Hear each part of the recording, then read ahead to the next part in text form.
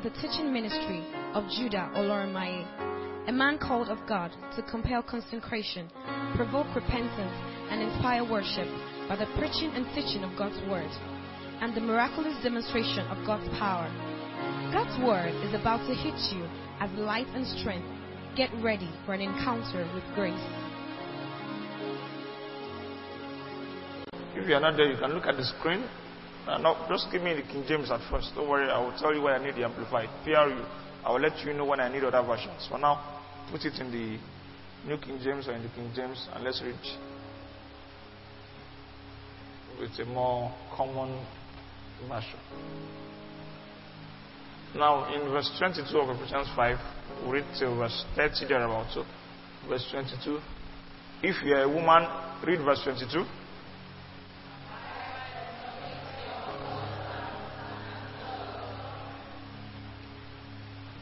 Woman, continue reading.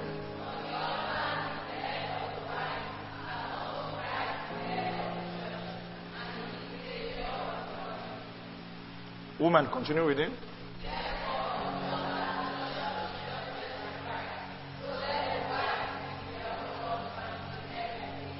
Men, read verse 25.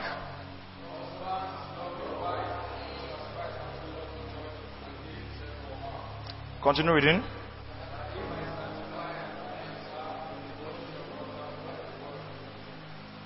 Continue reading.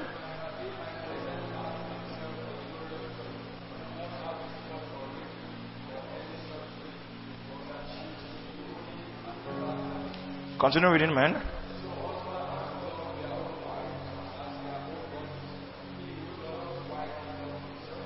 Continue reading verse 29, man.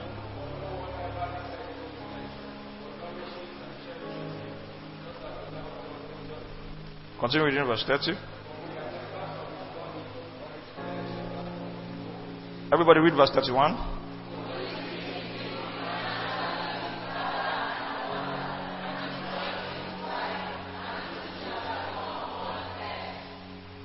Verse 32. Everybody.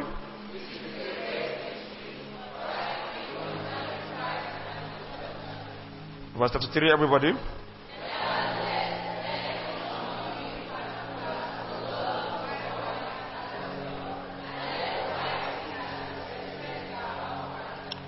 Thank you very much. That was a brilliant reading. So I will teach on how to love your spouse. How to love your spouse. Let us quickly pray. Holy Spirit, bring clarity to this conversation. Let every heart understand it. Let your word come with simplicity, so that everyone will know what you are saying and will apply it accordingly. In Jesus' name we pray. How to love your spouse. Well, even if you don't have a spouse, it is also a good thing to note and to learn for the day that you will eventually have a spouse. The word spouse here, please note, does not necessarily mean somebody you are married to. But in the context of my conversation, it means somebody you are either married to or somebody you plan on marrying someday. Are we clear on that? So this can mean how to love your husband. It can mean how to love your fiancé. It could mean how to love your wife. It can mean how to love your fiancé. It's all in the equation of how to love your spouse. I said in the first teaching that the concept of love etiquette is very useful because many people simply don't know how to love. And many people have mixed up the love concept or the love principle. They just module up everything together. People do not really know how to love uniquely. Some people love their husbands the way they love their fathers. Some people love their brothers the way they love their friends. And I want you to know that there is a unique way the Bible instructs us to love our spouses or to love our spouse. And that's something that we need to really comprehend thoroughly. Many of you have learned the wrong thing concerning loving a spouse. You have learned something very shameful and disgraceful. You have learned what is called tough love. And you are doing it without any shame. You are doing it as if that's the way it is today. If you love him, mash away. Let him know that you love him. Don't make it obvious. You have to be very wise in this life. You didn't learn that from the Bible. That's not how the Bible teaches it. You learn that from society. You learn that from celebrities. You learn that from many of the demon-possessed people that you follow. You have to begin to brainwash your head again and love a spouse the way the Bible teaches us to love a spouse. Are we together? I want to start from the concept of courtship, which should be taken very seriously. Many Christians often ask the question, what is the difference between courtship and dating? And from a little research, even from Google, you will notice that while dating seems to be a Western concept, the concept of courtship looks more like a Jewish or Christian concept. Basically, dating often involves two people in a romantic relationship without any authority involved. That's the basic way you can define dating. You are seeing somebody, but an authority is not involved. Many people call it boyfriend and girlfriend relationship. I like him, she likes me, we are dating. We go out, we drink shawarma, we eat shawarma rather, and drink ice cream. We are dating. It's a cool concept, but you have to investigate, is it a biblical concept?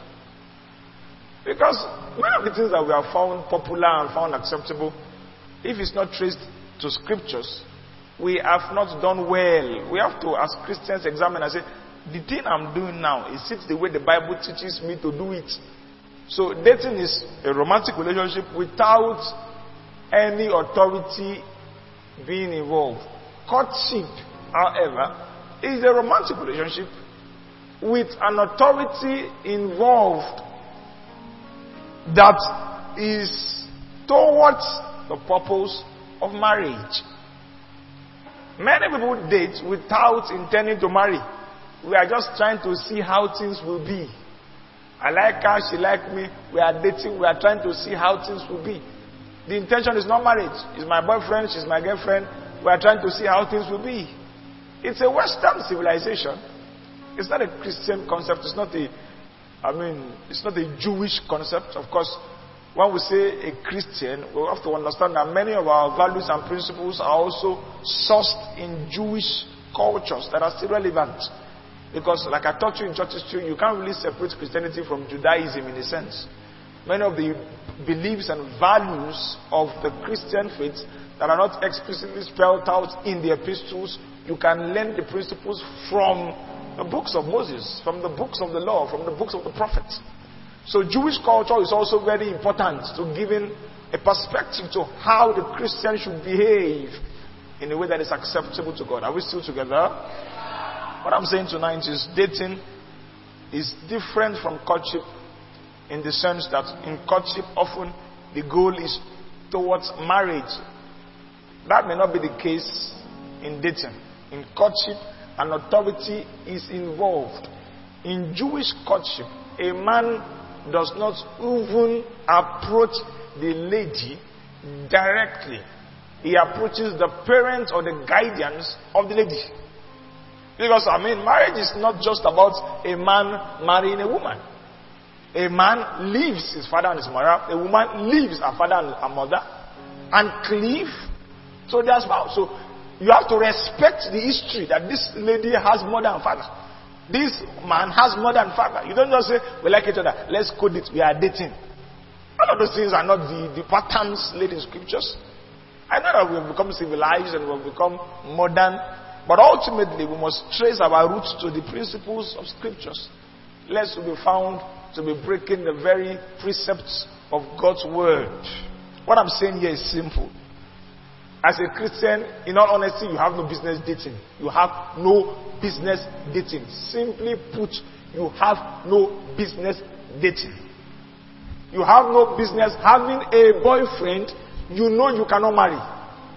But for now, you use an old body, make it they send you recharge card. So that on Valentine's Day, you self go get person where you go post. That is not the way the Christian does things. You're not going to marry the lady, you say she's your girlfriend. You are sending her val message. You are raising her hopes. But you know this one, I cannot marry this one. You are raising her hopes. You are feeding her like a chicken you will let her slaughter. For goodness sake, a Christian has no business living like that. If you are not going to marry them, you don't get involved.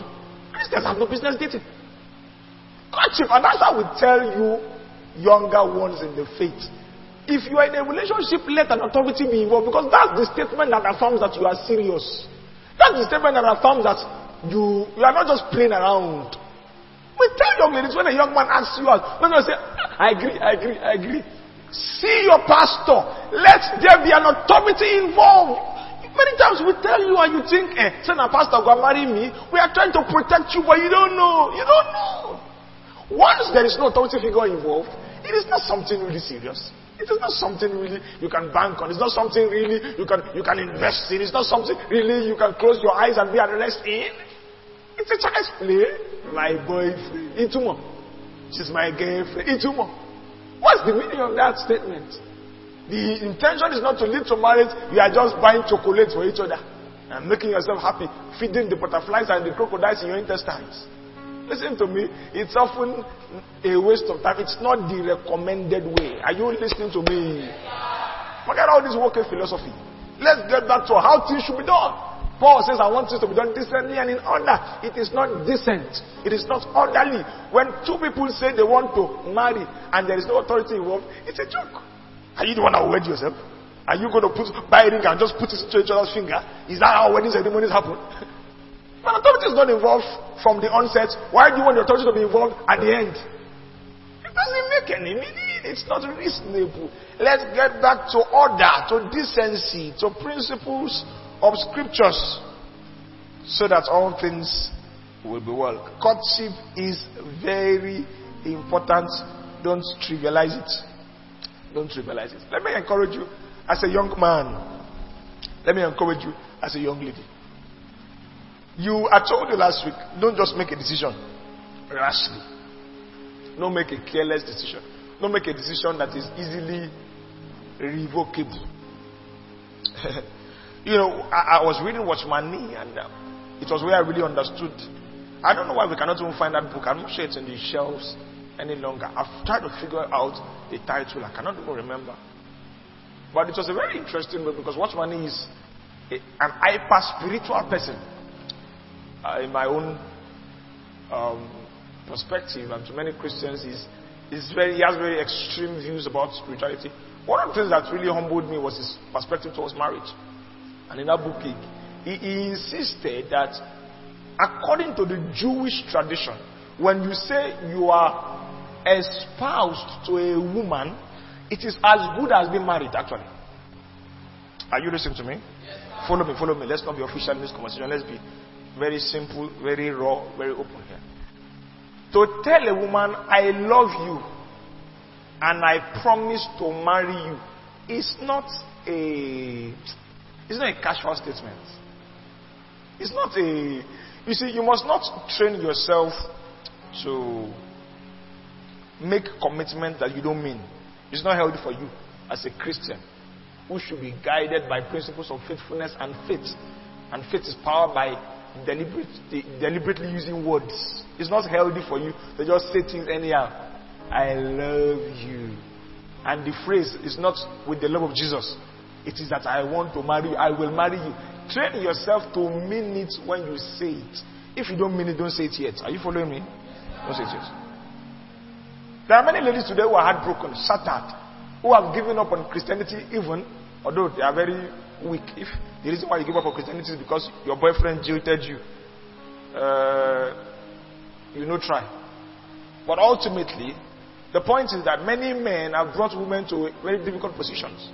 Because a man gives a promise, does not understand the weight of a marital promise, and then he walks out of it without any sense of responsibility. In the days of scripture, In the days of the old covenant, if a man is betrothed to a woman, or a woman is espoused to a man, and they have not yet married, are you listening to me? It is so serious that if the man changes his mind, there are certain public humiliation that follows. It's not just about, I'm not marrying you, you can go your separate way. It is a very important matter. Because to enter the relationship itself, you need the permission of the authorities. The fathers and the elders at the gate will have to sign and approve of it and testify of it. So you cannot just walk out just like that as if there's nothing at stake. But these days I've noticed that there's a looseness about the concept of courtship. It's looseness. Like, if I enter and work, I go wrong, come out. That's not the approach that we should be encouraging. I was talking about watchman, and in that book he was saying that a man must be so careful before he commits himself, such that even if he commits himself, and this was a very radical statement, he says even if he commits himself to an unbeliever, I'll tell you what I think about that statement and I'll try and rephrase it, but this is what he said. If he commits himself to an unbeliever, he must, as it were, maintain that statement even after, if he said that while he's a Christian and he commits himself to an unbeliever. The fact that the lady is not a Christian does not now permit him to just break the statement. He must make, because he is a Christian, he knows the values of words, he knows the values of a promise. So, I asked her out, and then later I thought about it that she's not saved. So I say I'm not doing it again. It's not that, because the unbeliever has learned that a Christian is a man of his word. Are you listening to me? She put her hope in that this man is a man, in this their Christianity. They don't joke. When they say they will marry, they mean it. Then you now come and say, well, I now thought about it and said I'm no more doing it again. You are ashamed to the integrity of the faith. So before you say anything, be careful. Know what you are saying. Know what you are getting involved in. I will tell you that if you are going to get involved in anybody maritally, the person should be saved. And if you were stupid when you made the decision by asking out somebody who is not saved, you should repent. And I will tell you in all honesty, it is better to take the shame of saying, I did not make the decision in good reasoning. Now that my eyes are clear, I want to break out and pull out. You should take the shame, yes, of being called somebody who is not reliable, but it is better for you, safer like that. Are you listening to me? Because the application of this statement is not to now say, I gave my word that I will marry her. I discovered she's a mommy water, but I must keep my word. That's not how to apply this thing. I'm only saying, before you give your word, know what you are doing. Because once you give your word, there is already your reputation is at stake. And you must be true to the integrity of the believer's identity. So, the Bible does not treat courtship with kid gloves. Joseph and Mary were not married. They were not married at the time when their story was being told, as it were. They were just espoused. But it was a big deal. It was so big a deal that God had to communicate to Joseph what he wanted to do with Mary. Are you listening to me? God respected the authority of Joseph. That this is the person she's espoused to. So what I want to do now, I have to tell the man. I have to tell the man. As it were, I have to take his permission, as it were. I have to assure him that all is well, I'm involved. The Bible does not treat courtship with levity. If you see Christians treating courtship as if we are just doing boyfriend and girlfriend, you are not courting. And if you are not courting, you are wrong. You are wrong. So, my point is, let us start this conversation from courtship. Most of us here are not married. Let us really learn how to love in courtship. But please note the first things I've said. If the relationship is not designed to end up in marriage, stop playing. Tell your neighbor, stop playing. Stop playing. It's not healthy. Stop playing. Let's know what we are doing and get things right from the start. I want to move on to a very sensitive and probably interesting emphasis in this matter of Christian courtship, which is the concept or the subject of sex in courtship.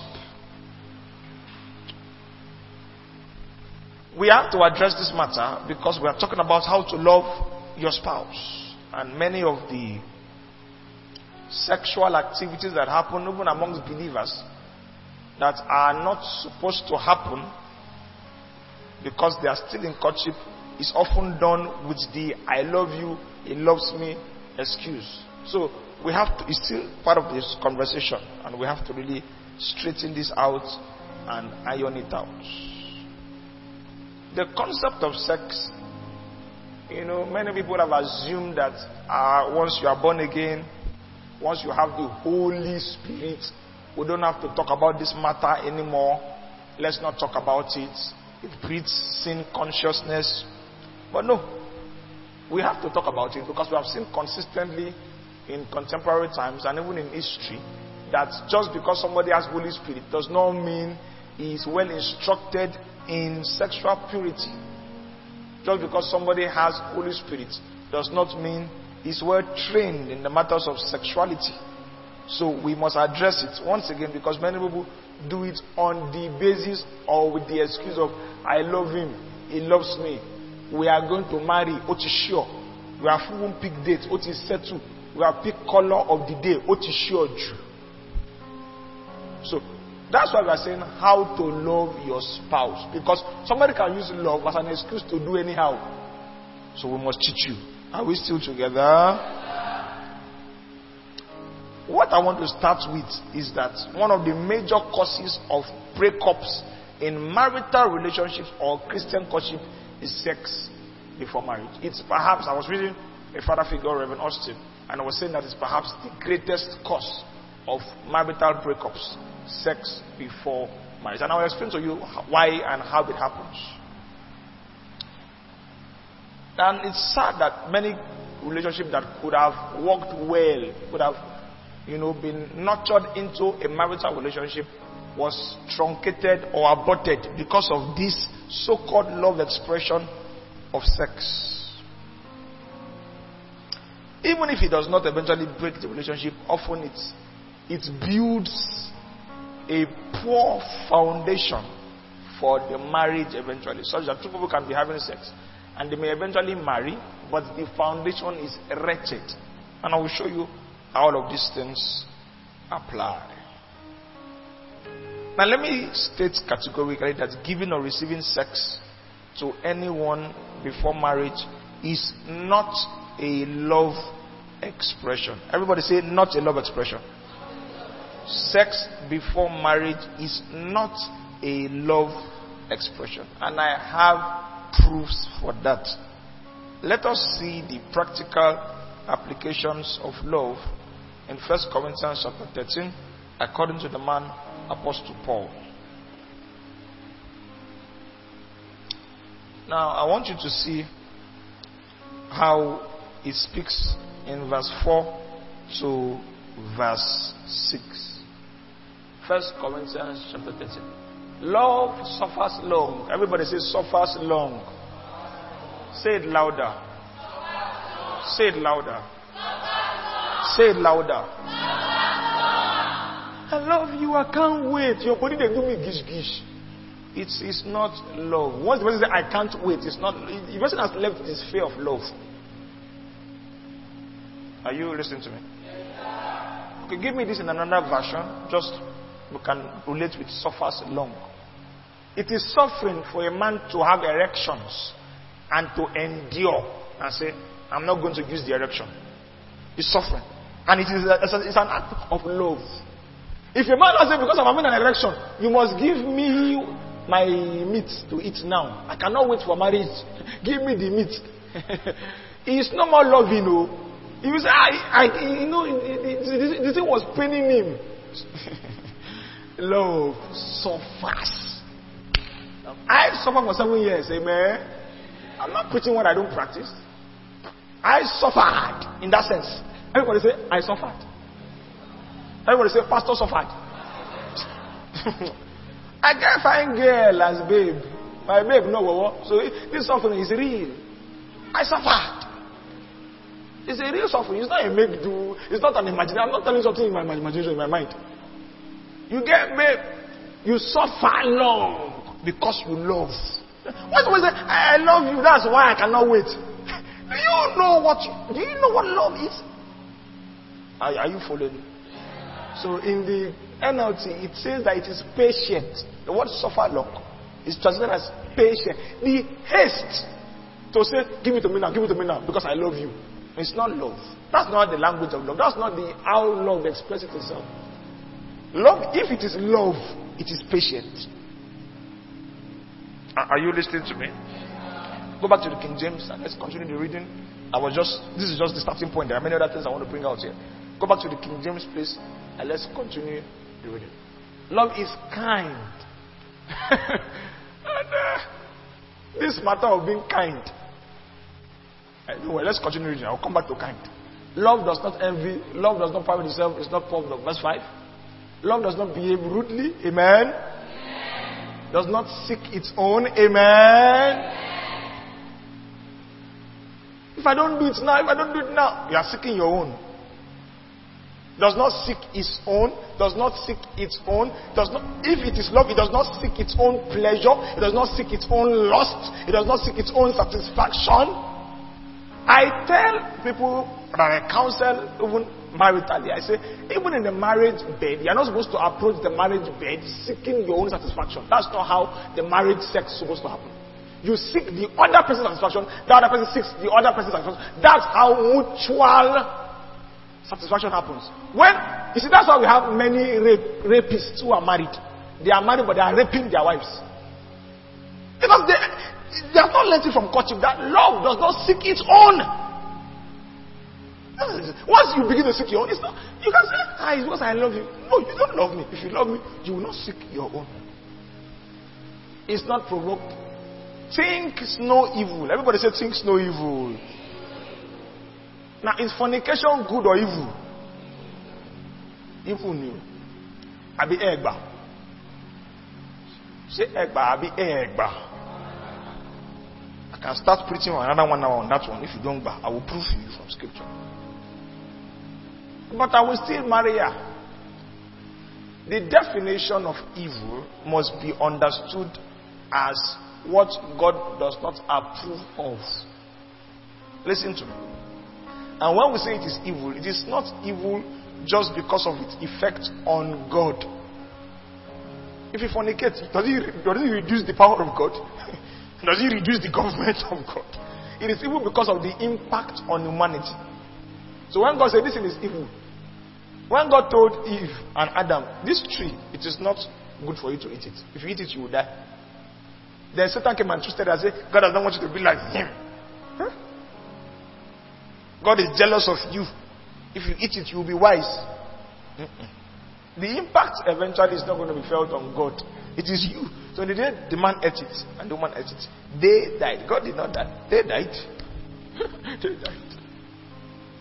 So when God say it is evil, when say, but it is sweet now. It's sweet, but not evil sweet. Or not sweet evil. So that God does not want us to enjoy ourselves? No. God does not see things from a temporal perspective. He sees things from an eternal perspective.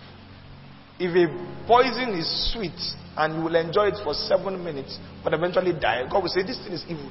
You, because you are a natural man, you will say, but I will be happy if I do it. Is God against my happiness? God knows that this thing, it is sweet poison. It will eventually kill you. So when we say evil, let's define it well. But clearly, love thinks no evil. And in the context of thinks no evil, I want to explain that we are not saying that sexual craving for your spouse is evil. That's not what we are saying. I will thoroughly explain that soon. But to now be intentional, are you listening to me? Yes, be deliberate, be unwavering, be committed to thinking and executing the evil. It is evil. It is evil. Verse number 6, please. Does not rejoice in iniquity. So once again, we agree that the sin of fornication is iniquity. And we are saying that if it is love, it will not rejoice in iniquity. And the phrase rejoice is that it will not take pleasure in iniquity. It will not get happiness and derive happiness from iniquity if it is love. Once it is possible to derive pleasure and happiness from iniquity, it is no longer love, no matter how we call it. And we said in the first teaching that homosexuals claim to love each other.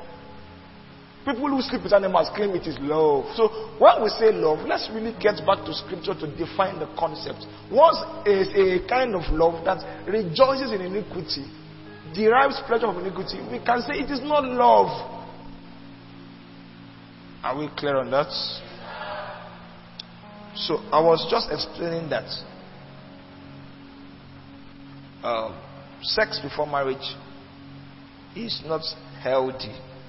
It is not good. It is not approved. And in fact, it is not a love expression. Now, one of the reasons it is not a love expression is because we read that love is kind. Is that not so? Now, let's be honest. If sex before marriage destroys the fabrics of the foundation of marriage, it would simply be reasonable to come to a conclusion that those who involve in sex before marriage are not kind. Why? They are destroying the person they are sleeping with. They are destroying the foundation of the marriage they are hoping to build. They are not kind people. They are not kind people. Do you understand my 1 plus 1? If we say love is kind, it means that everything done out of love is an expression of kindness. If fornication evokes repercussions that are not good, that are not healthy, that are not useful, and somebody is now engaging in it, that is not an expression of kindness. It's not an expression of love. Because if you are kind, you will not want anything evil to happen to me. You want to protect me. You want to secure me. And if you are kind to my marriage, you also want to secure my marriage. You will not want anything evil to happen to my marriage. That's why we can conclude that sex before marriage is not. No matter how people can say, hey, I'm in love. That's why I loved him. I love her. Well, there's a way Paul says it in 1 Corinthians chapter 7. Let's read that one. I like how the Bible addresses all these things. I like it. I like it. 1 Corinthians chapter 7 and verse. Give me a few seconds here, please. Where are you? It is better to marry than to born. That's what I'm looking for. 9. Alright. Verse 8. I say therefore to the unmarried and widows, it is good for them if they abide even as I. But if they cannot contain, let them marry. It is better to marry than to born. Now put that in another version. I want to see the word. But now, you see the word born is born with passion. Put it in another version.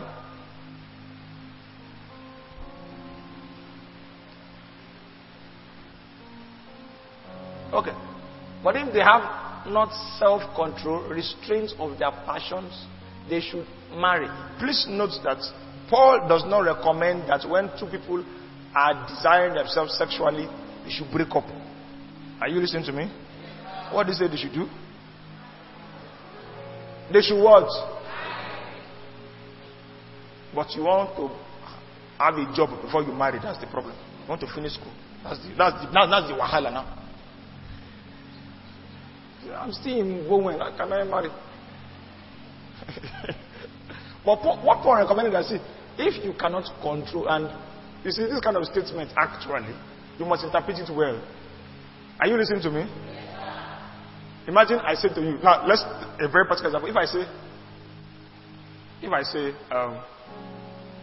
if you feel like slapping me, I say, if you cannot control yourself, slap me now. What am I really saying? No. What am I?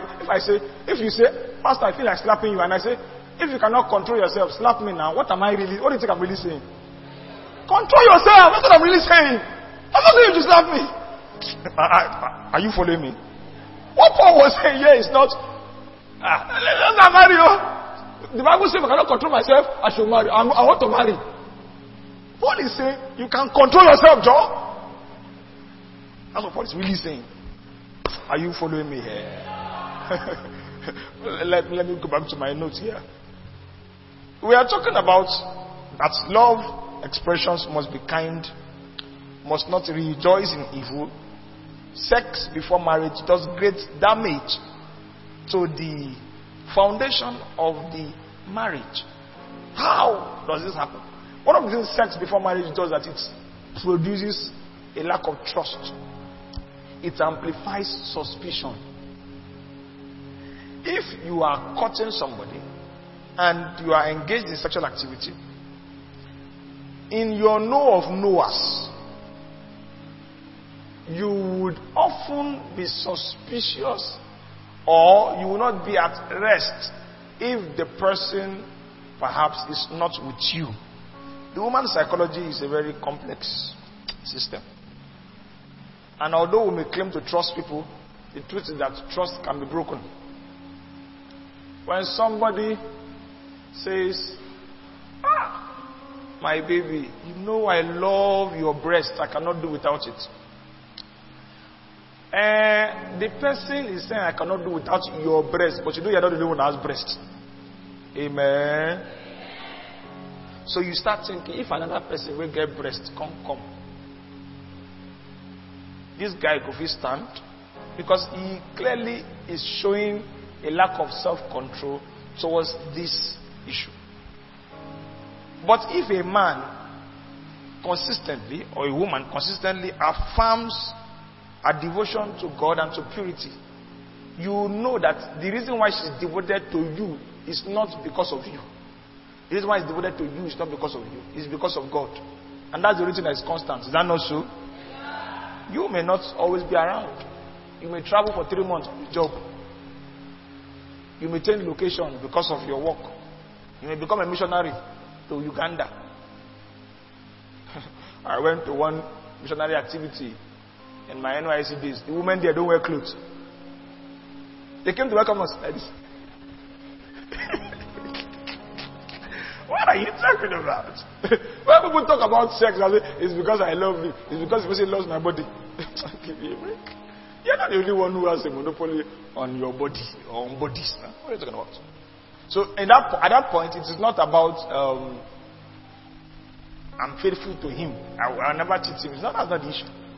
If you have not shown restraint before, what's the guarantee that you show restraint now? So this is how the framework of marriage, which is supposed to be trust, a vouching for integrity, is broken, and then suspicion enters. That's why many people are so insecure. I'll talk about insecurity later. Because they know what they have been doing with that person. So they cannot trust the person. Say, that guy, he liked that thing. Anybody will give him like this, he will agree for them. Because you know what you've been doing with the person. You know. You know. So it breaks the foundation of trust that is very, how can you be in a marriage and you're always suspicious? You see women checking their husband's phone?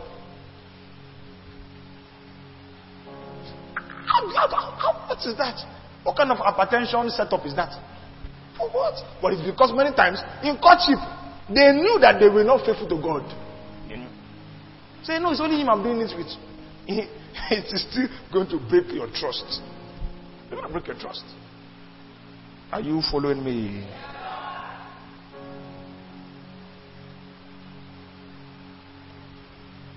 In giving yourself to sex before marriage also, you remain a child in the matters of self-control. So there are some maturities you are supposed to attain to by the discipline of self-control that you don't maximize because you are always exercising your senses in those directions. I didn't say this last week. I was supposed to say it. I was going to tell our ladies to note the red flag of a man who is not self-controlled. Any man who cannot control his appetite, sleep appetite, sexual appetite, food appetite, red flag. Red flag. Very dangerous thing. You have to insist that he works on it. But there are certain growths that happens in self-control. Now, God designed that, or let me not say God, but courtship is designed to grow you up in matters of self-control. Just like a baby. Are you listening to me? A baby is born, he is not learned in the art of controlling his bowels. So when he feels like peeing, he pees. Is that not so? What do you do to that baby? You wear diapers. Is that not so? But later you begin to do potty training. As he grows older, you begin to do potty training. So he now learns to control his bowels. When he wants to pee, he will say, "Mommy, I want to pee." And he now goes to a place where he should pee. Because he's becoming an adult. Now, you cheat yourself of that growth when in courtship, you succumb to the pressure of premarital sex. You cheat yourself of that kind of growth. And you will need that. You will need that self-control. And even in marriage, you will need it. Because marriage does not provide absolute security for sexual provision. It doesn't. I can be horny and I am in Abuja while my wife is in Ogbomoso. If I have not been trained in self-control, what will I now do? And I say, I love my wife, but the way they do me now. But I love my wife, but the way they do me now. Are you a baby? I refuse that many people are babies because that period of courtship they're supposed to use to train themselves in self-control. They did it. Are you listening to me? It is in the period of courtship that you can train yourself in self-control because most times, if you are not courting, sexual energies are probably limited. You know, when you are cooking, when you have not cooked, there's a temptation that is present. You may be imagining the food. You have not cooked yet. Are you following me? When you now put the food on fire and the aroma is coming out, that is a different level of temptation. If you are supposed to break by 6 and you start cooking by 3, and by 4, the aroma and the fragrance of the food is coming.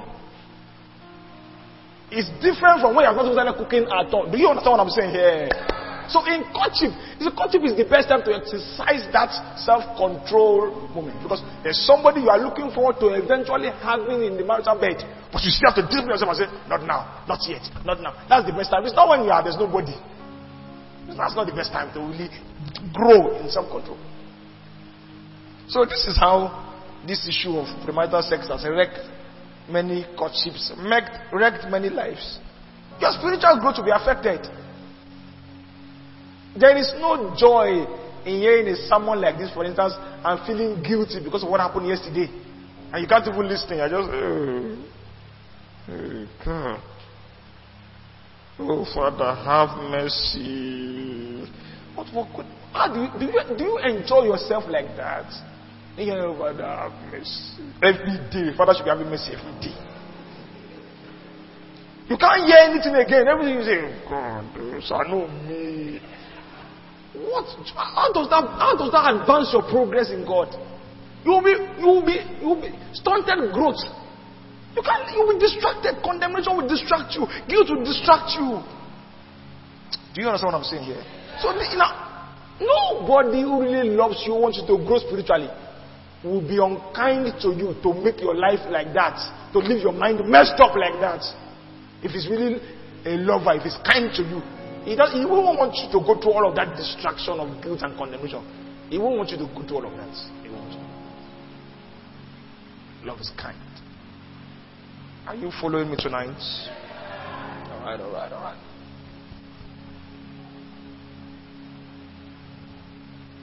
Let it be clear. The motivation for sexual purity, even in courtship, is not avoiding pregnancy. Getting pregnant is not a sin. Amen. There's no sin in pregnancy. The sin is fornication. And I've always said that many people are weak in the face of temptation because of the availability of contraceptives. Because the motivation is, I don't want to be pregnant. You know, many times, the reason why your mother is not supporting your courtship is that she doesn't want you to loan you. So I want loan you, call. Hey, being Rorao. There are mothers who have now called their daughters and said, come, if you want to do it, use this one. Because for many parents, that's the shame that they are afraid of. They will not say, my daughter got belly and she never married. It's a shame for the average African mother. Hey! It's worse than hellfire. You made my enemies to rejoice. And the stigma that comes with all of those things. matter. But that should not be your motivation. That should not be the real motivation. I'm not saying that getting pregnant outside marriage is wrong. Or rather, is right. I'm not saying that. I'm only saying the pregnancy itself is not, life is something to rejoice about.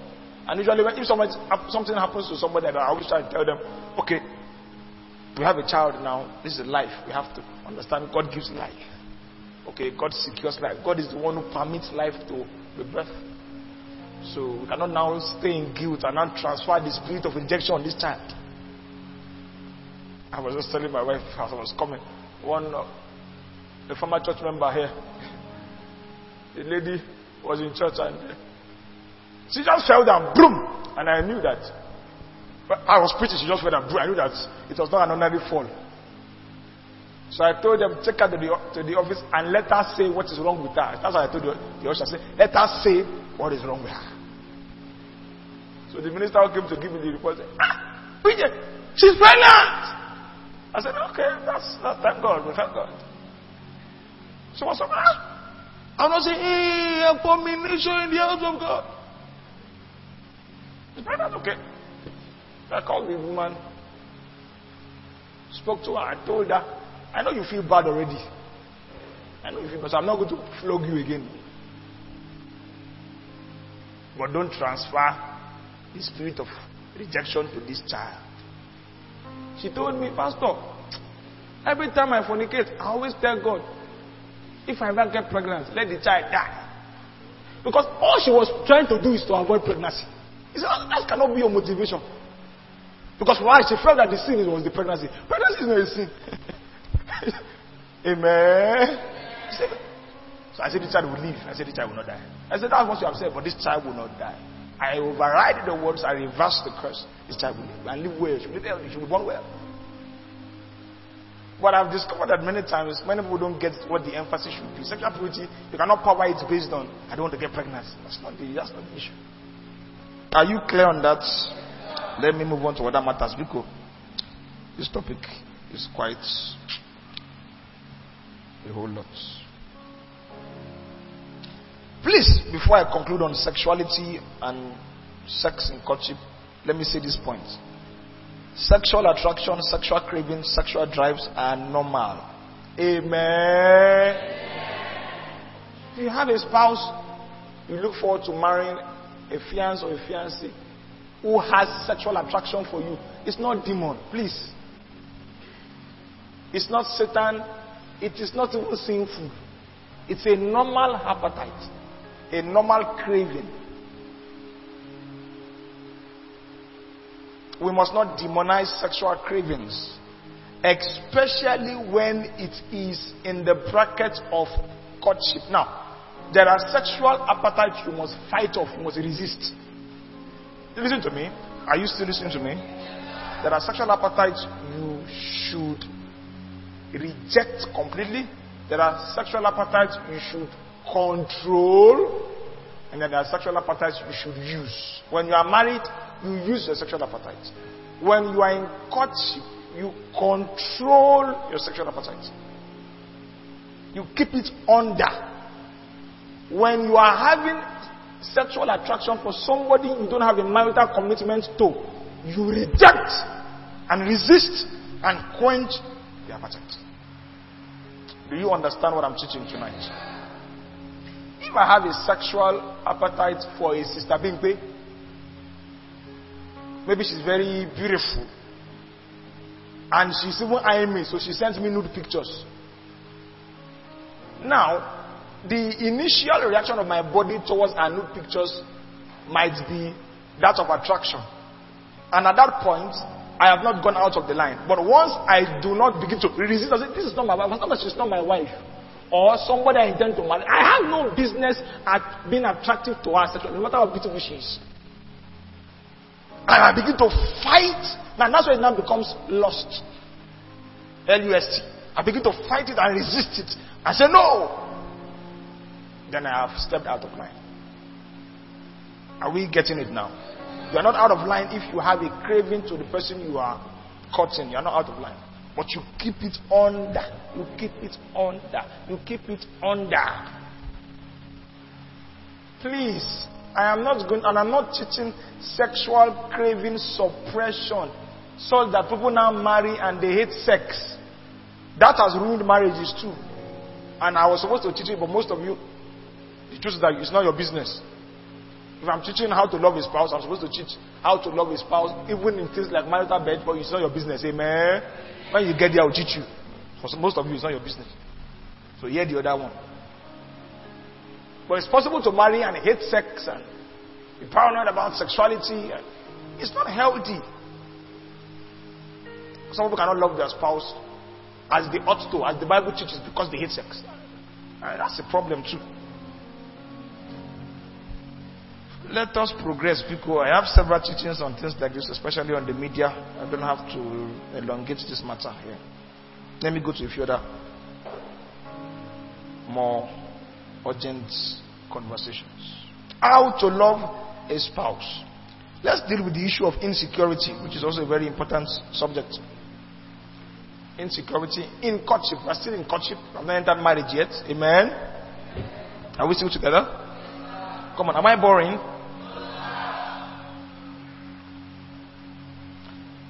Insecurity happens in courtship, and despite the so-called faithfulness that we are supposed to uphold and embody, many people are courting, but you're not sure. Now, please, you cannot really love your spouse with a great measure of insecurity in the relationship. You cannot. It's not possible. Anybody who comes to meet me and asks me their opinion or asks me blessings or asks me for my blessings before they enter courtship, one of the things I tell them is that, are you sure this is what you want? Is it going to lead to marriage? And I tell them to close shop. Everybody say close shop. There are no more scouting. There are no more saying if I see a better one. Close shop, you put 7 padlock there. Courtship is that sacred. Because that's the only way you are going to invest and commit fully into the relationship. As long as you are still sat here and say, if I see another one, we high pass. I'll go come out to. You cannot love. I told the workers this on Sunday. Once there's a relationship that is insecure because somebody is on the edge of their seat, they have not settled. You cannot love when you're not at rest. Amen. You know, these are concepts to teach even concerning salvation. You can't love God when you are not at rest concerning salvation. You are afraid that you may still go to hell. You may still go to hell. You are shaking and you say, hey, I hope that one day I will not just wake up, rapture will have happened. All your energy will be directed at protecting yourself instead of loving your partner. All your energy will be directed at securing yourself instead of loving your partner. That's how we say you must understand the doctrine of salvation when you come into it. That's how you can really love God. You can't love a God you are not even sure will not change his mind about you. You can't love that kind of a God. You can't. You're not sure if he comes in the night. He may leave you alone and pick your roommate. You can't love that kind of a God. When you hear rapture, you say, may I make it on the last day? You will be too distracted to love God. Like I'm telling you. The apostles were crazy lovers of Jesus, so that they laid down their lives. They were martyrs. What do you think made them martyrs? They were certain, they were at rest. Now Jesus, I can die for him. He will pick me up. There will be resurrection morning. They were certain. There was no uncertainty about their work. So once you bring insecurity into a marital relationship, you are cutting him, he's cutting you, but Kashama Wusha, that kind of thing, no, you cannot really love like that. I told my wife, I told her in the most explicit forms. I said, see, if this relationship break, now you go break her. Say me, I go leave you. Enough happen. You can take my words to the market. For 7 years, I didn't have to repeat myself. Because when I said it once, she knew I meant it. In fact, she was afraid. What kind of a man is this? What kind of an eternal lover is this? And I told her, that's the way I am. If I love to the, because that's how I learned it in God. I think if the relationship break, now you go break her. If we divorce, now you go divorce. But say me go break, me I go divorce. Forget about it. You can ask him on it. You don't have to check up on me. Do you still love me? Okay. Well, see, focus on other matters. Focus on your career. To be asking whether I still love you, it's a waste of energy. Now, if your relationship is not there yet, you cannot really love well. Imagine a lady now praying every morning, God, this BJ that say he likes me, keep his heart to God. Make it no good. Make another girl no catch her. Make another girl no catch her. Baba, help me protect his heart. Do you think that she will have the energies to love me the way she ought to? She won't. She'll be too distracted.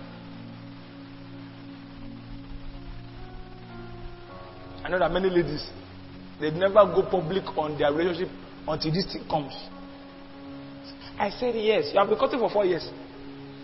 What were you saying before? We are a bunch of comedians in this generation. We are a bunch of comedians. You have been cutting for 4 years. What were you saying before? And it's because of the insecurity. Until ring show. The one that used to now pay me is that because they now put ring, they now wear skimpy clothes, and man will not be pressing waist. That's what you press because you said yes. Or denier.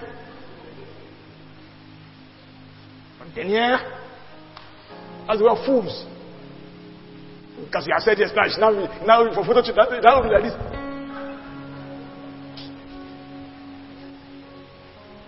Are you listening to me? I said I'm not going to say Ode again. I reject that demon of Ode. Go. But if you are behaving like an Ode, I will tell you. You said yes, so you should be pressing your buttocks for photo shoots to advertise it. You should not dress inside. You should dress inside spaghetti without bra and wear clothes. Like the skirt here because you are collecting proposal. What is this nonsense? It's because of love. That's not how to love, please. That's not how to love. Let's know what we are doing. We are Christians now, amen? Christians now, what is it? Show a picture when you kissed him 14 times. I said yes. You said yes. From some people's proposal pictures, you know that every duty fornication will be happening in that relationship. You know. The professional way they are going kissing in the relationship. Bro, have you been doing it before? The way the thing was flowing with grace.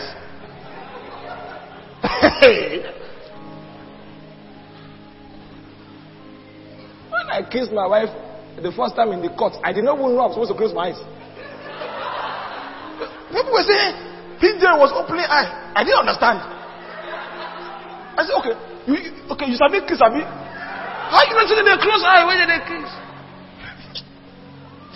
How am I like this? Me o ṣe mi mo ṣe. Amen. Laugh at it for me, I'm an expert now. You will only be a novice once. People make it look like you're a novice forever. I'm married now. I'm a pro. Everybody say pro. Ask her. Look at it.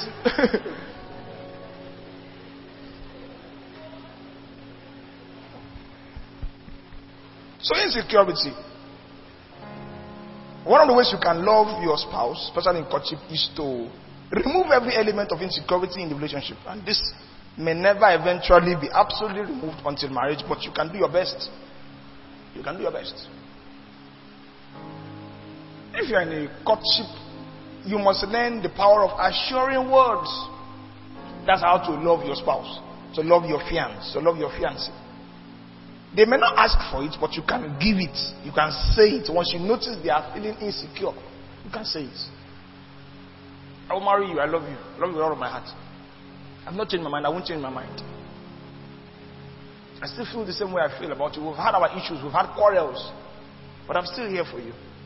Through this difficult time, we will overcome it. Assuring words to quench the insecurity is a strong way to love a spouse in courtship. But there are a few other matters that are probably more important that I should mention. Some people are in a situation like Abraham and Sarah, or a situation where Abraham was with Sarah. There was a woman who Sarah had given to Abraham to have a child through her. And eventually, Sarah felt threatened. She felt her place in the relationship was no longer secure. Are you listening to me? And so she told the husband, who was her Lord, I don't want this woman again in my house. Let her go. Abraham went to God and said, God, this is my servant. She has even given me a child. Now my wife is saying that she doesn't want this woman around our house. Abraham said, God told Abraham, obey your wife. Go and obey your wife. You see, insecurity is a big deal and you must treat it decisively. Some of the things that make your spouse insecure may not be things you want to let go of. But if you truly love them, you should let go. Yes. Some of you are guys, you just naturally have plenty girlfriends. But you have one fiancé.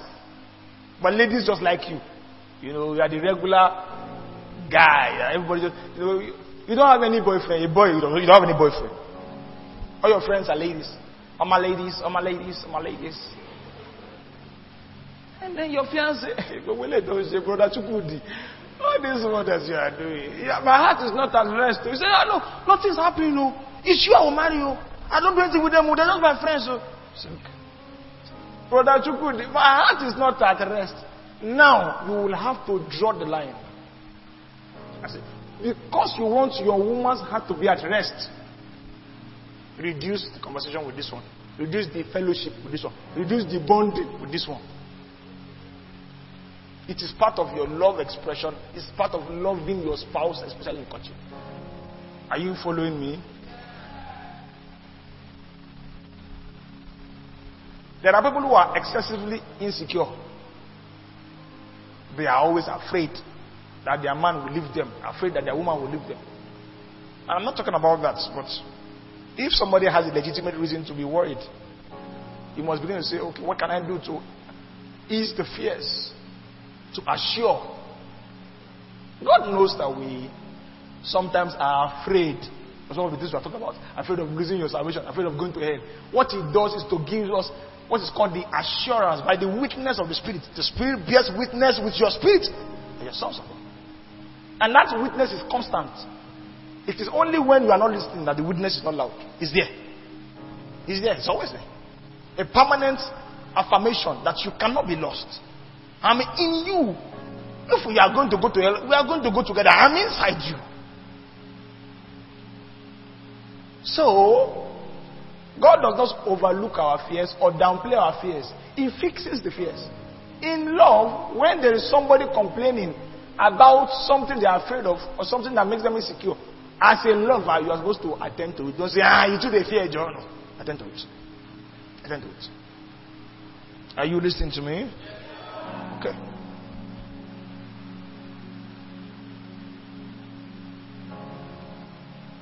One of the ways that, like I said before, you can establish security is giving assuring words of assurance. Remove every source of uncertainty. Don't speak with any tone of uncertainty, please. If you're in a courtship and you know that you are really in a courtship, stop using tones of uncertainty. Well, if we marry,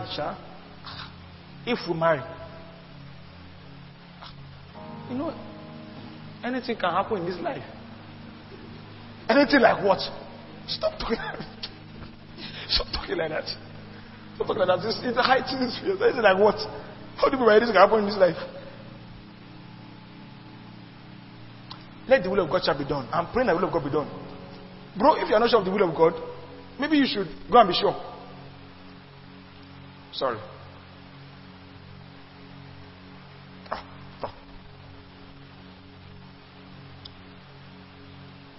Some of the religious cliches we employ sometimes breed insecurity, breeds uncertainty. Let's be careful how we talk, how we speak. And then also, please identify publicly with the person. If you are courting somebody and you don't want to identify publicly with the person, it suggests that there's no rest yet. Especially when you are often loud with other relationships. Are you listening to me? I'm courting my wife. I have several other ladies around me. Sister Tosin, Sister Yemisi, Sister Fuluke. To that person here. Sister Dimimu. On Monday I post Dimimu. My sugar doctor. Doctor to Lewagon. Okay. On Tuesday, I post Sister Tosin on Rafin. These are real human beings, so you can research them. It's not like Big Pay or Chukudi. These are real human beings. Sister Tosin on Rafin. My fire branded sister. I love you to the moon and back. No problem. On Wednesday, I post Sister Yemisi. My sister Yemisi. God bless you for me. Sister like no other. Okay. On Thursday, Sister Foluke of Jehovah. The way you love me, nobody else can. Okay. No problem. On Friday, Sister Esther. Oh, I really appreciate you. And on Saturday, I post Jesus. Sunday, I post Holy Ghost. Monday, I start again. Then I say, I'm cutting Sister Damola. You know balance. You know balance. Amen? You know balance. Now you may say, I will marry her. I know the people that I'm celebrating, they know their place. But you are breeding insecurity for nothing. You're making the person feel uncomfortable for nothing. Why? Why are you doing that? So, let's move on here. How to love your spouse. Love your spouse by treating your spouse the way you want to be treated. That's the simple principle of loving your neighbor as yourself. And the first place to apply that is in marriage, or in marital courtship, or marital relationship. How do you want to be treated? Treat your spouse the way you want to be treated. Let me give a simple example here because of time. Would you want in a relationship to be shouted at, to be yelled at, to be screamed at? Oh boy! Oh boy, you're on phone talk! Is that how you want to be addressed as the man? And why are you yelling like that at your woman?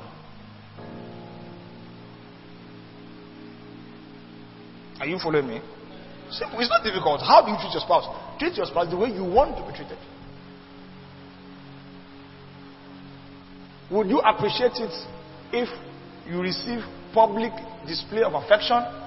Well, if you would appreciate it, then you should also give public display of affection. Whatever you want to receive, also give. People say things like, gift is my love language, but you only receive it. I don't understand it. How can it be a language that you only receive? You don't speak it, you only hear it. You know balance. You know, Ojoro love language. Ojoro love language. You want to receive gift, then give gift.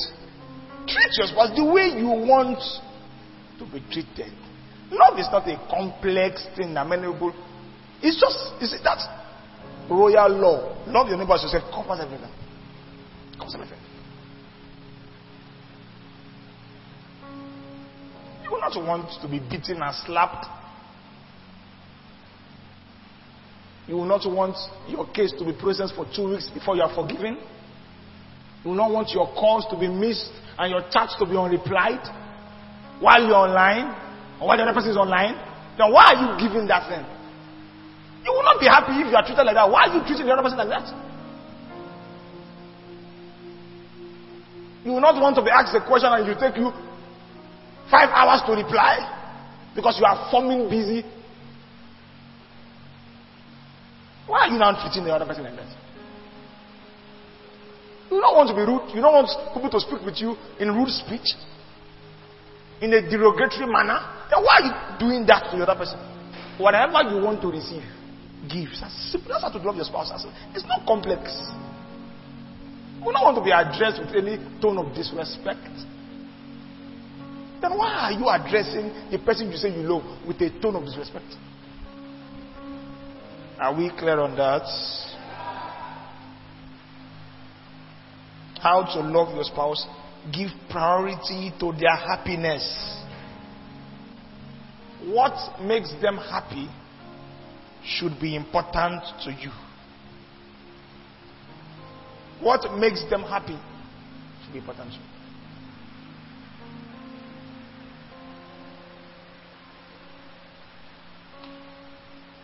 Some people complain in courtship, and many times when complaints happen, the other partner does not know how to react.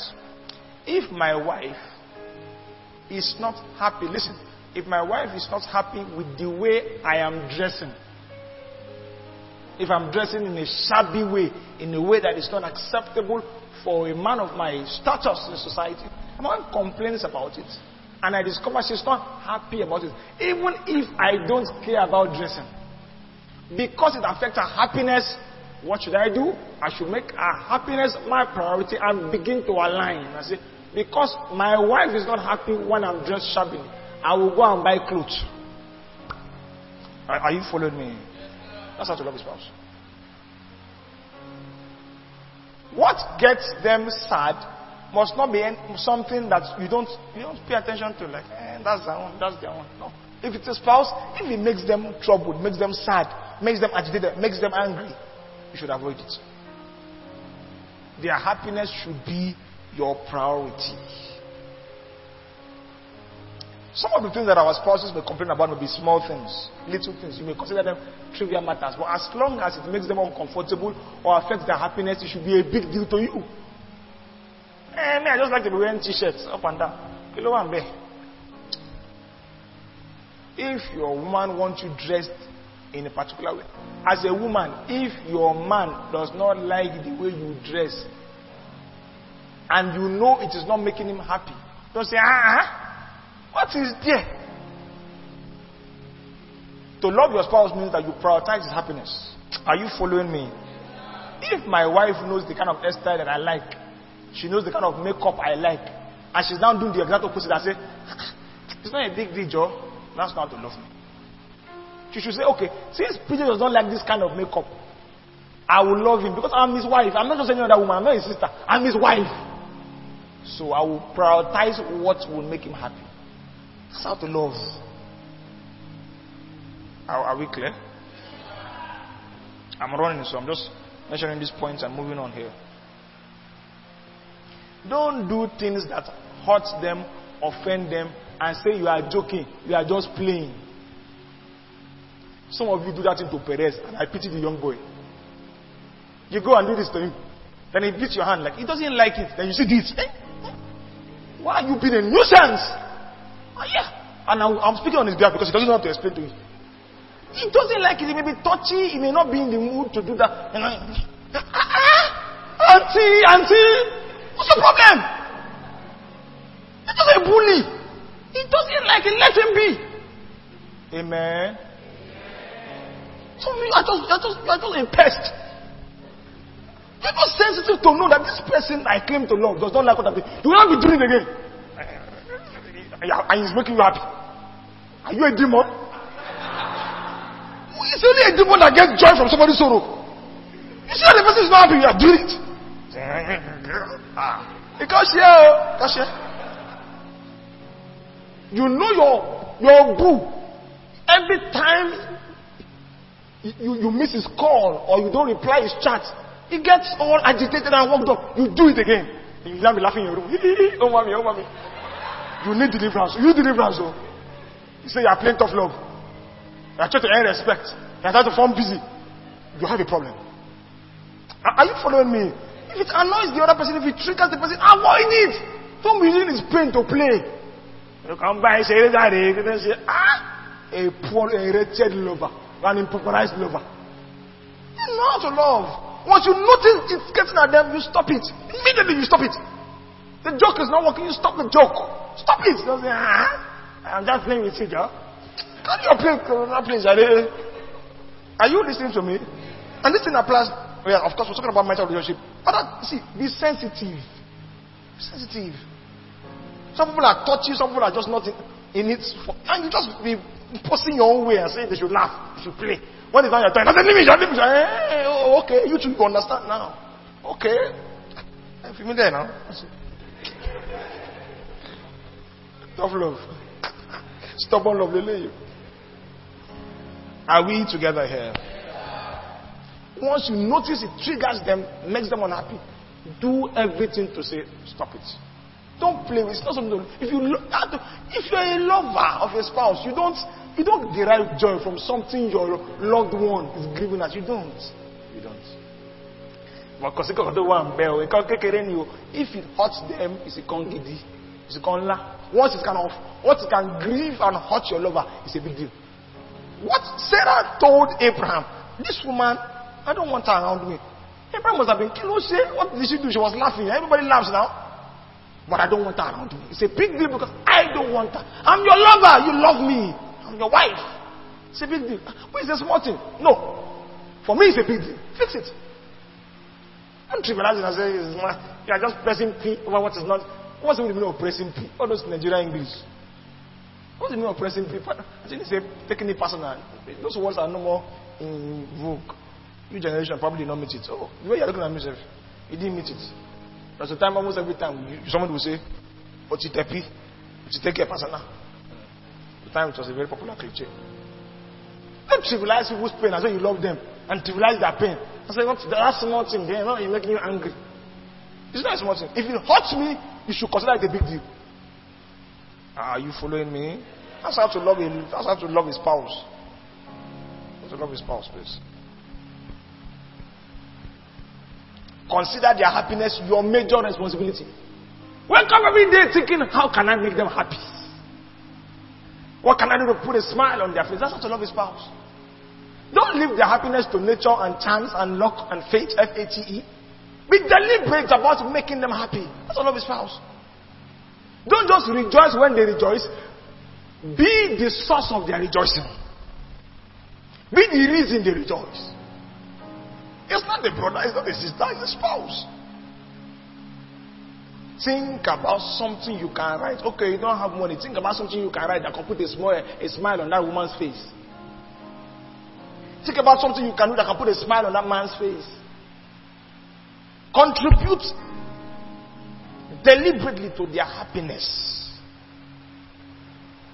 Let me move ahead here because of time, please. Spend time with your spouse. How to love your spouse? Spend time with your spouse. Spend time with your spouse. Do things together so that you can maintain consistent communication. Take interest in what interests them. Take interest in what interests them. So that you can do things together. Sometimes my wife just sits beside me. She doesn't do that as much as she used to do because the house is now a little bit not as private as it used to be. Sometimes while I'm playing game, I'll be jumping up when I score. Say, I score. Oh. She doesn't know anything about games. She doesn't like games. But because I have interest in it, she takes interest in it. Do you understand what I'm saying? Am I talking to you? Yes, can you hear me? Yes, I want to be sure I'm not too fast. Take interest in what they take interest in. Nicholas is a doctor. Anybody that wants to marry Nicholas now, he must like medicine, like journalism, like writing. There are many things. If not, the person will find him very boring because he's the master of many things. So like Nicholas now scholar, he must marry. So anybody who don't like book now, not to cope with Nicholas. So they can be writing together. My wife is not called to ministry. But she takes interest in ministry because I'm in the ministry. Are you listening to me? My wife never ever had it as a goal, a desire to go to the studio and be singing. Fully persuaded. Understand? She's not saying, She sings well, but she's not something that she sings. But when she says that her husband is going to the studio to sing, she says, of course, your project is also my project. Do you understand that? You take interest. You take interest. The healing and the virtue and the unction that flows from her when she sings, many times, it's not even because she personally has a desire to flow in that direction. It's just that she's trying to support my work, support my cause. That's how to love a spouse. She has told me about her dreams for charity, for orphanage, and they are still at very elementary stages. We have not even started on many of those things. But when those things begin, even though I don't have any dream to be carrying child like this that they born, let me too go carry go there. Now my wife ministry. Yeah, that's how it is. It's how to love a spouse. Marry a minister, I said, no, now you get called to me. I don't have any interest in it. That's not to love a spouse. That's not to love a spouse. So, let's move ahead here. There's no time. I was going to mention a few other things. I took down on my phone. How to love a spouse: excellent conflict resolution skills and decisions. How to love a spouse: forgive, tolerate, better. Don't love a spouse by reading his apology letter and not replying it and giving him till tomorrow before you reply. That's not how to love a spouse. Say, spouse, for goodness sake. Me and my wife entered a policy signed in our hearts when we cut him. We do not sleep as long as there is an offense that has not been resolved. And sometimes we enter 2 a.m., 3 a.m. The law will not be broken. We will not sleep. You don't train yourself to sleep on offenses, to let the sun go down on your wrath. That's not a good foundation for marriage if you encourage it. You will now know that two people can be on the same bed and be in two different worlds. You're training yourself to be strangers that are familiar. In courtship, discipline yourself. We don't sleep until we settle the issue, no matter the issue. We don't sleep. 2 a.m., 3 a.m., we can just be there, arguing and shouting at each other. We must settle this matter. We are not going to bed. No! Those were what shaped, those were the values that shaped us. The things we do these days is too dangerous. 1 week you have not spoken, 1 week you are keeping marriage with the person you marry. 1 week. Do you know what you say? I say, but I love him. Do you love him? Do you know what love is? Do you know what loving a spouse is? The trick, or not the trick, the code is simple. Your love to your spouse is mirrored in the love of Christ to the church. Are you still together? Are we still together? Do you believe that it is normal for Christ to keep malice with the church? Do you believe it is normal for the church to ask Christ for forgiveness and Christ say, give me 1 week, let me think about it? Do you think it is normal for the church to be calling Jesus and Jesus say, I'm not going to pick till next month? You self-reason him. So that's how to love your spouse. That's how to love your spouse as Christ loved the church. So that's it. Anything you are doing commonly that you know that this one cannot happen between Christ and the church, you are wrong. You are wrong. Stop it. Stop it. Stop it. Stop it. Stop it. You may not feel good forgiving your spouse. You may feel cheated. You may feel abused. You may feel, I'm being taken advantage of. These people are not. But the pattern is the pattern. As Christ loved the church. The pattern is the pattern. Stick to it. When you do that, your relationship will be solid. The shallowness and the spinelessness of modern relationships makes me very worried. See, there's no strength. It's too feeble. It's just cracker biscuit relationship. Any small wind, collapse. Because the policy documents that the relationship is starting upon is very weak. It's very weak. It's not solid. In 7 years of courting my wife, we went through everything. What are you talking about? Everything. Everything. Every single thing that probably could break our relationship happened to us. We didn't marry because it was easy. But the policy we built our courtship on was too strong. The policy of certainty and security. Like, I'm not calling this quits no matter what happens. Let the dragons of hell show up. We'll fight it together and win. We'll make our mistakes. We'll forgive one another. We'll move on. The policy document was strong. So irrespective of the wave that came, it was never going to affect it. Are you following me tonight? So, your conflict resolution, you will quarrel, you will fight. Yes, but your resolution skills must be top notch. You love your spouse, forgiving the way Jesus forgives. Another way you can love your spouse here is to ensure that you take care of yourself, develop yourself, improve on yourself in a way that they will be proud of you. It's probably a point under making them happy or prioritizing their happiness. Nobody wants to marry a spouse that they will be ashamed of. I'm in the ministry. Anywhere I preach the word of God, I want my wife to say, that's my husband. Are you listening to me? People say, they go out and say, are you not PJ's wife? You say, are you PJ's wife or you're not PJ's wife? Say, I'm PJ's wife. Because she's not too keen on being proud of me.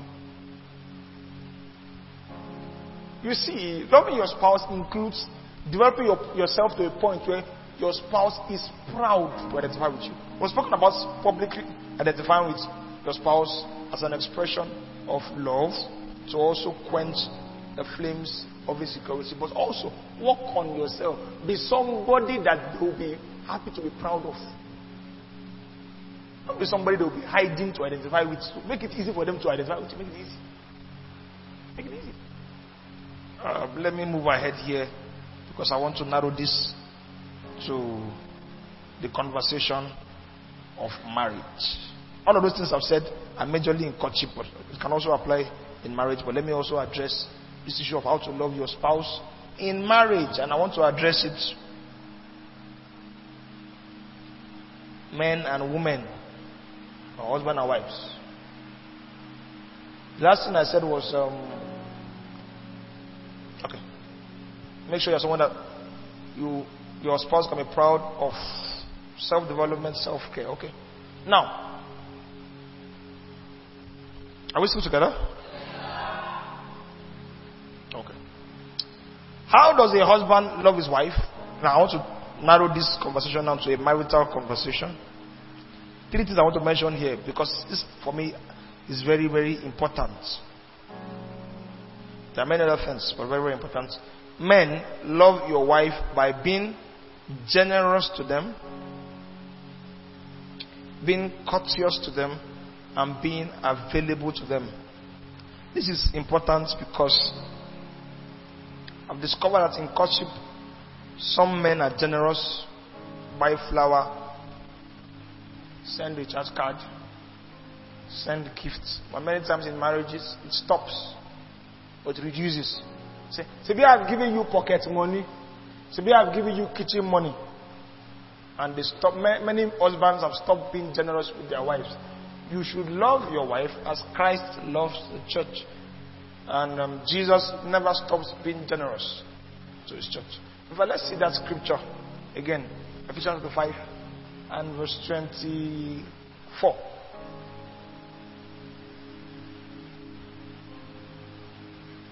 Are you learning something tonight? Therefore, just as the church is subject to Christ, let your wives be to their husbands in everything. All right, go ahead, verse 25. Husband, love your wives just as Christ loved the church. What's the next statement? Next statement is what? So there's a giving that is expected from a husband that should be constant. Giving. Husbands, give to your wife. Give yourself, give gifts. Stingy husbands are a plague. They are tools of the devil. A husband must not be stingy. And it's possible to be too familiar with your wife. Because maybe if you are the breadwinner and there are a lot of expenses, household expenses, but you don't personally give to your own wife. So as a husband, you must always remember to give to your wife. Your wife may even be richer than you. But you must always know that the way Christ loved the church is He gave. He gave. He gave. You always have to give. Always give to your wife. That's how to love your wife. Then to be courteous. That is, in your speech, in your attitude, in your character, you must be gentle. You must speak in a way that shows that you honor her. And this is also important because one of the temptations of a man, because he's the head of the family, is to be rude to his wife. To be rude to his wife. A husband must discipline himself, train himself to be courteous. So use please to say I'm sorry. There are husbands that cannot say I'm sorry. Olowo orimi, always right. Never wrong. Sorry cannot, if sorry comes out, it's a taboo, an abomination. Hey, whoa, hey, me. Say sorry. Like heaven before. You don't know how to love your wife. Love your wife by being courteous. Say please. Say thank you. Don't just collect food and eat. Nya. Say thank you. Amen.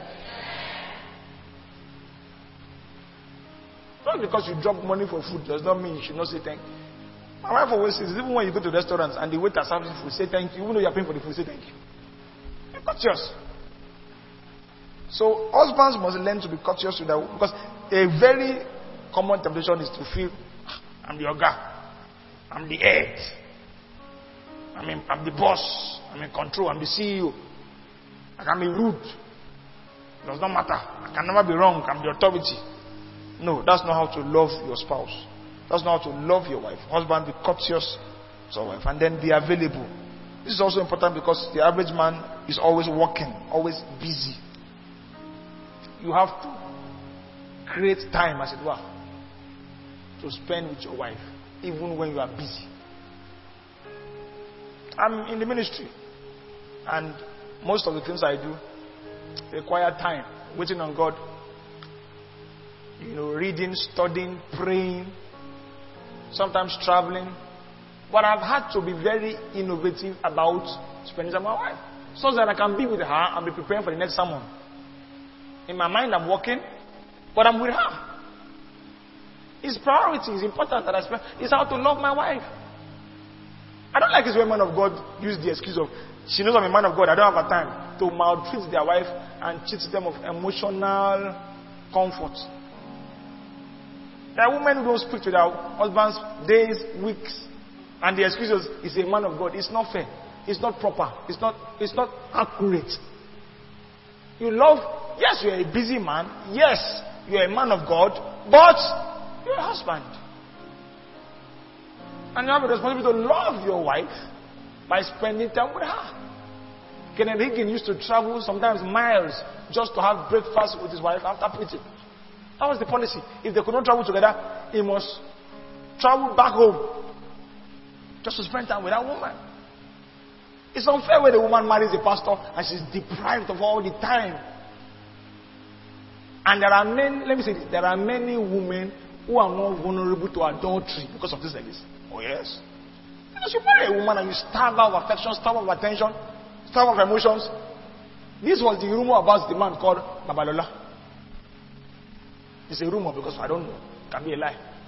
But the story was that, or the fable was that, the man was always in the mountain praying. You marry a woman, you now go to the mountain every time. I'm not worthy to speak against the man. Amen. I'm only saying that if the rumor is true, and that the wife became very bitter because of that, very angry, hostile woman. Some of the women we call witch. It's not that they are witches, it's that nobody is pampering them. They left their father and their mother. They now enter pastor's house. Every day fasting and prayer, fasting and prayer, fasting and prayer. Let me go back to my father's house. That is true now. Okay, you will not allow them to go back to their father's house. They want to now go to their friends. You say, no, you must not go to your friends. You must stay in this house and be entertaining my visitors. Excuse me. What kind of a sentence of boredom and torment is that? And the excuse is, I married a pastor. That's a man of people to marry pastor. Some of you say, oh my dead body, I can never marry pastor. And you are correct. The only problem is that after 5 years, God will call your husband.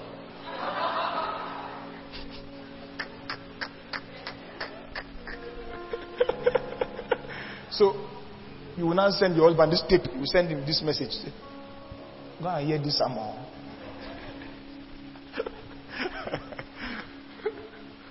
If you're a husband, spend time with your wife. Busy man, don't come home and the next thing is television, Champions League. I just touch your wife's cheeks. I say, babe, how are you? I miss you. You came back from work like this. Nothing. Champions League. Where's my food? Champions League. The wife made, hey, you know we'll see.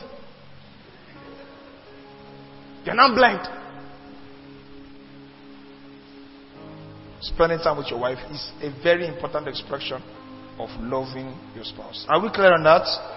Women, how do you love your husband? And this is very crucial. I wish I had time. This is I'm teaching. It should be 3 hours. Maybe I will write a book.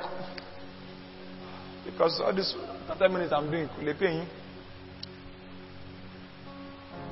Now, the dominant instruction for the wife is submit to your husband. But in submitting to the husband, when I say dominant instruction, Ephesians 5:22 again, let's read that. You notice the word used as the dominant demand on the wife is submit, and the one used for the husband is love. It does not mean the wife should not love the husband. It only means that submission is an expression of loving the husband. Are we clear on that? Wife, submit yourself to your own husband. And let's see what it means to submit in, put other versions, put the Amplified. Let's see.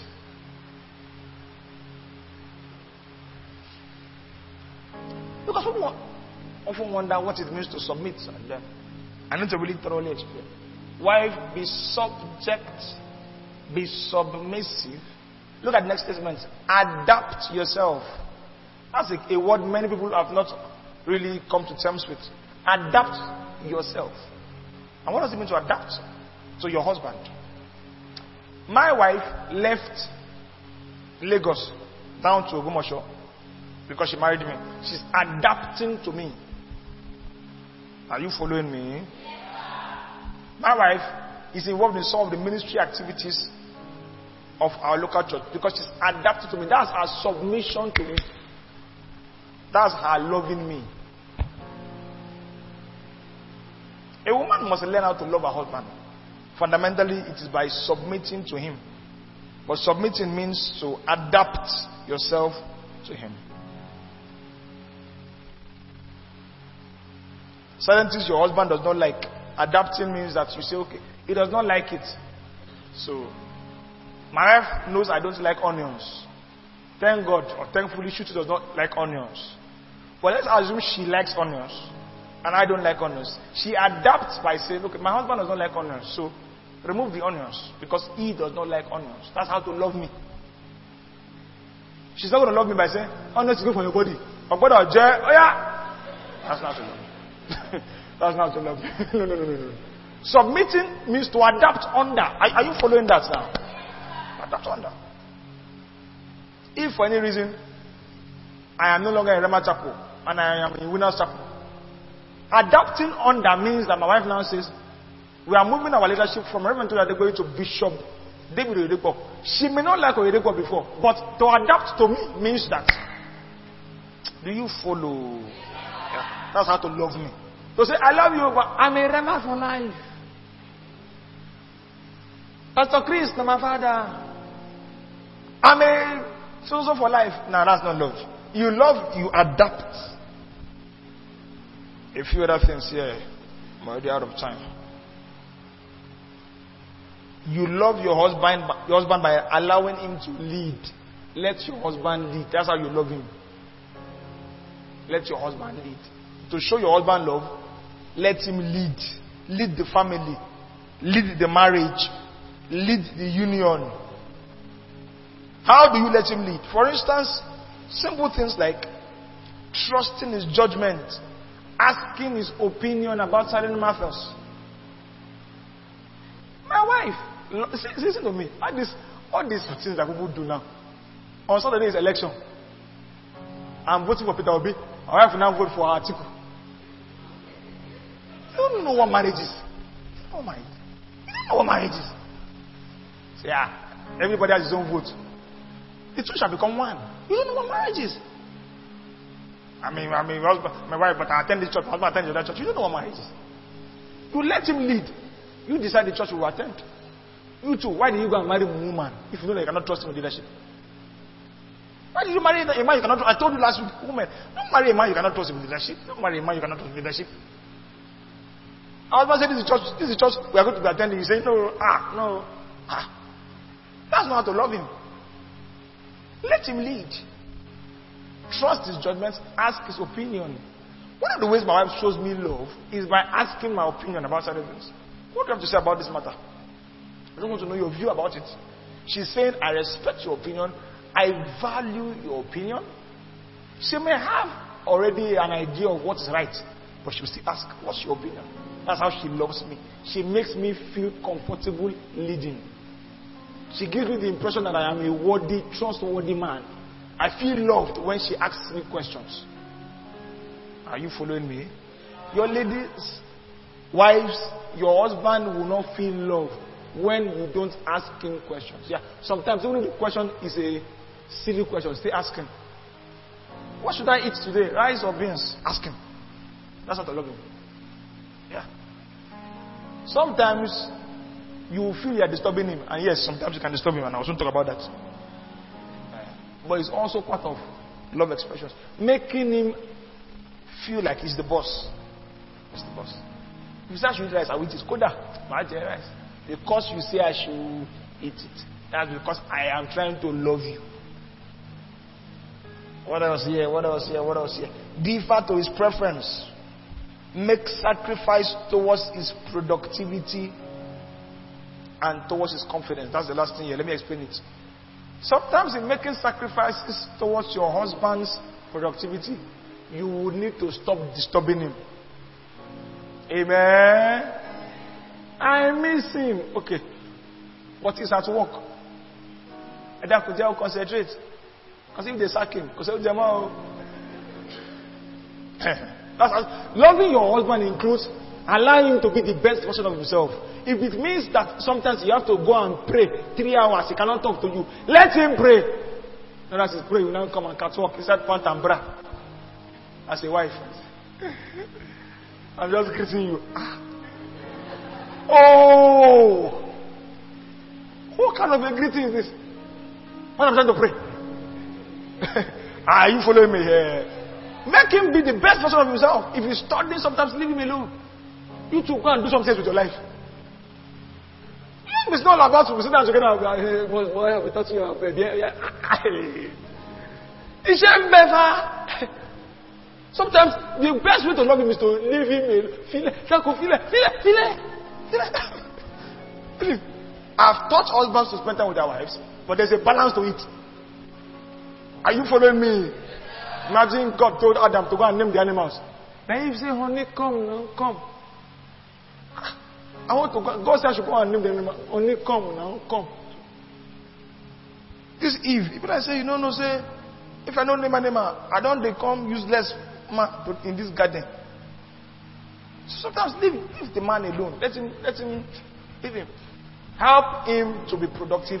Help him to be confident. One way you can help him to be confident, please avoid excessive correction to your husband. If I marry a wife who is always trying to correct me, and the first thing after the preaching, say, PJ, come first. That's scripture that she quoted.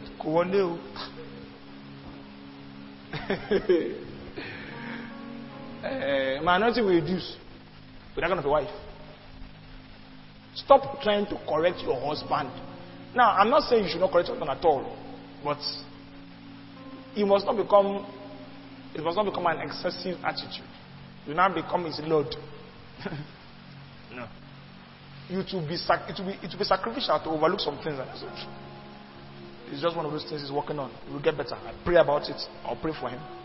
Even if I talk to him, I will say it with, I might be no, but why don't you do it? Not that I will say, confess, this thing that you did. That's not how wives talk.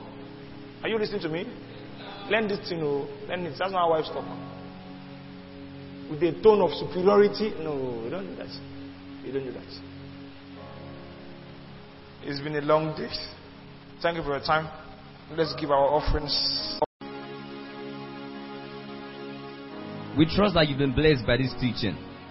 We look forward to receiving your testimonies, prayer requests, and feedbacks. You can send us a mail at judahmaye@yahoo.com. That is judahmaye@yahoo.com. Till next time, remain in the consciousness of God's word and power. Thank you.